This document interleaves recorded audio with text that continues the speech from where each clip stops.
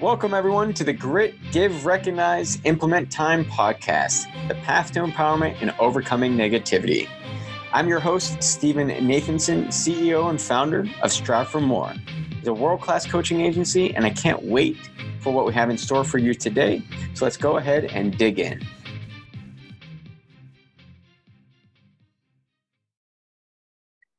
Hello, everybody, and welcome back to another episode of the Grit, Give, Recognize, Implement Time podcast. I'm your host, Steve Nathanson, CEO and founder of Strive for More. Today, we're going to continue the conversation that we started last episode and talk a little bit differently and now orient it towards team strategy. So today, we're tackling the question of how do I create a strategy for my team? We talked a lot about some techniques last time in terms of finding what our end post is. And that's where I want to start here. It's very applicable as well. For my team specifically, what organizational guidance do we have? Do you have OKRs, goals, expectations, anything along that line or those lines that have already been set up and defined for you that we can draw upon for our end post? There also may come a time where the team is new, it's just being stood up. So in that case, what purpose was this team stood up for? Is there a mission that the team is going to fulfill? And even in teams that currently exist, what is the team's own mission statement? What's the vision for the team? What did the prior manager have? Again, all great starting points for us. Once we know this, then we can clearly define what the end post is to be able to back out of it. And just like last week when we're talking about time frame and we were using a 1-year example, what is the time frame that we're looking to create a strategy for? Is it 1 year? Is it shorter? Let's say we've got to figure it out for end of the year, and maybe we're in May. And so we're going to plan for the second half of the year, right? And it's just 6 months. Maybe we're asked to do a long-term vision, 3 years, 5 years. Those are going to be important because they are going to determine to what extent can we actually get detailed in terms of our strategy. The further out it is, the higher level it'll probably be. We don't need greater detail at the moment. So with that, how do we actually do this? When we know what the end post is, it's also good to know where are we now? What's our starting point? So where are we? Because that tells you what that gap is. How far do we have to go? That can be very important for the strategies of, say, taking the team into the future, developing new products, shifting from an example we gave last time of, say, very hardware-focused and actual client locations to cloud-based services. We need to know where we are.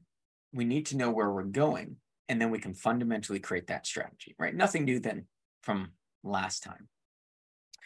What's different is when we talk about the team, there becomes elements of who's on my team now, how can they help fulfill part of this strategy, and what am I perhaps missing?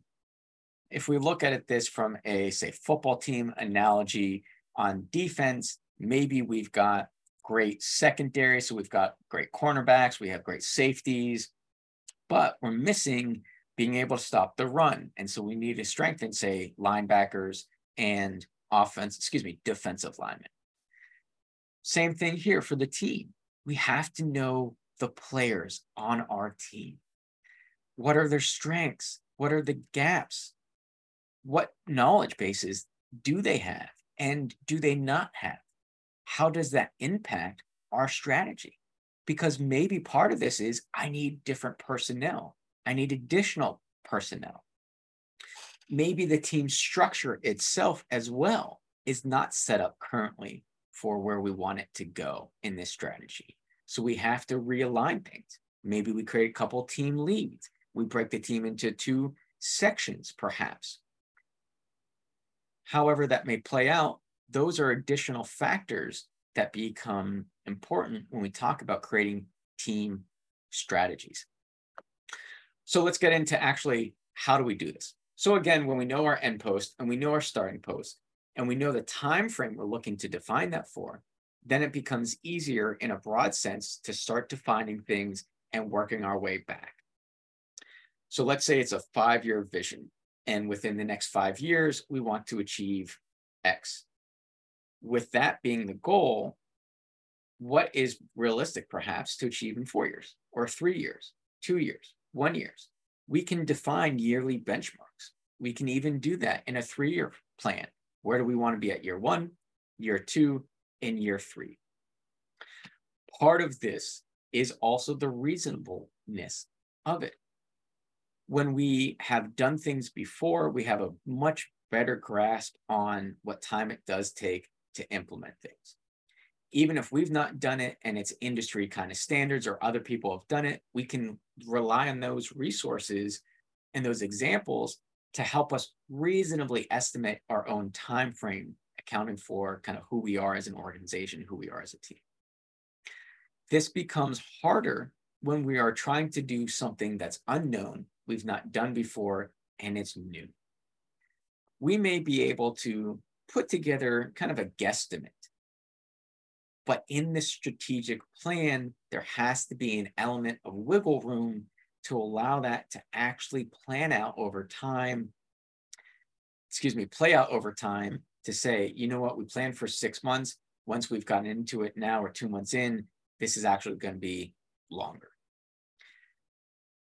Sometimes that happens. That's very real world experience. We don't want to overpromise and underdeliver, right? Is another way of saying that. So as we're building out this strategy, we need to have flexibility in it around what those goalposts are, those different milestones, and also be able to put in a reasonable guess. Or if we need to, create a little bit of a buffer. You know what, I'm not sure. Seems like maybe 4 months or 6 months. We can plan for that 6 months. That doesn't mean that we ultimately have to go with that. It at least gives us a starting point. So when we build out the milestones for, say, year 4, year 3, year 2, year 1, are they really reasonable? We have to do that check. Because let's say we say in year 1, this is what we're going to achieve, and it's just wholeheartedly unrealistic, and you're way behind schedule. We've now overpromised something. We're not delivering on it. It's going to be a lot of stress. It's going to be a lot of heartache. You're going to break apart the team. You're going to have people who are burnt out, disengaged. It's going to be a big mess. So that is one of the reasons behind doing this reasonable check for those intermediate milestones. One of the examples I gave last time about breaking things down from a year is also applicable here. Once we've planned out our high-level goals and objectives at each year, we don't necessarily need to plan out all 5 years by quarter. We can just start with year 1. Maybe we want to do, say, 1 and 2. Completely you dependent. But the way to back out of that is, okay, with the goal at the end of the year, what is it that we want to achieve in, say, Q3, Q2, Q1 by those end points? Or if we want to do it through halves, like H1, H2, some organizations will do that. Up to you. But we can start backing out, essentially year, quarter, month, and then week. A lot of companies, you work in sprints, a lot of agile type of mindsets. So we work in 2-week sprints. What's nice in the strategy is for the month, we may know ultimately where we want to get to in that month. And then instead of doing it by week, we could do it by 2-week sprint of where we want to head. So we can start broadly at, say, our yearly milestones, and then work our way backwards to shorter timeframes and smaller, manageable objectives. Oftentimes, we will run into a big, overwhelming issue. There's too much. I don't know how to accomplish it. It's fair. It's very commonplace.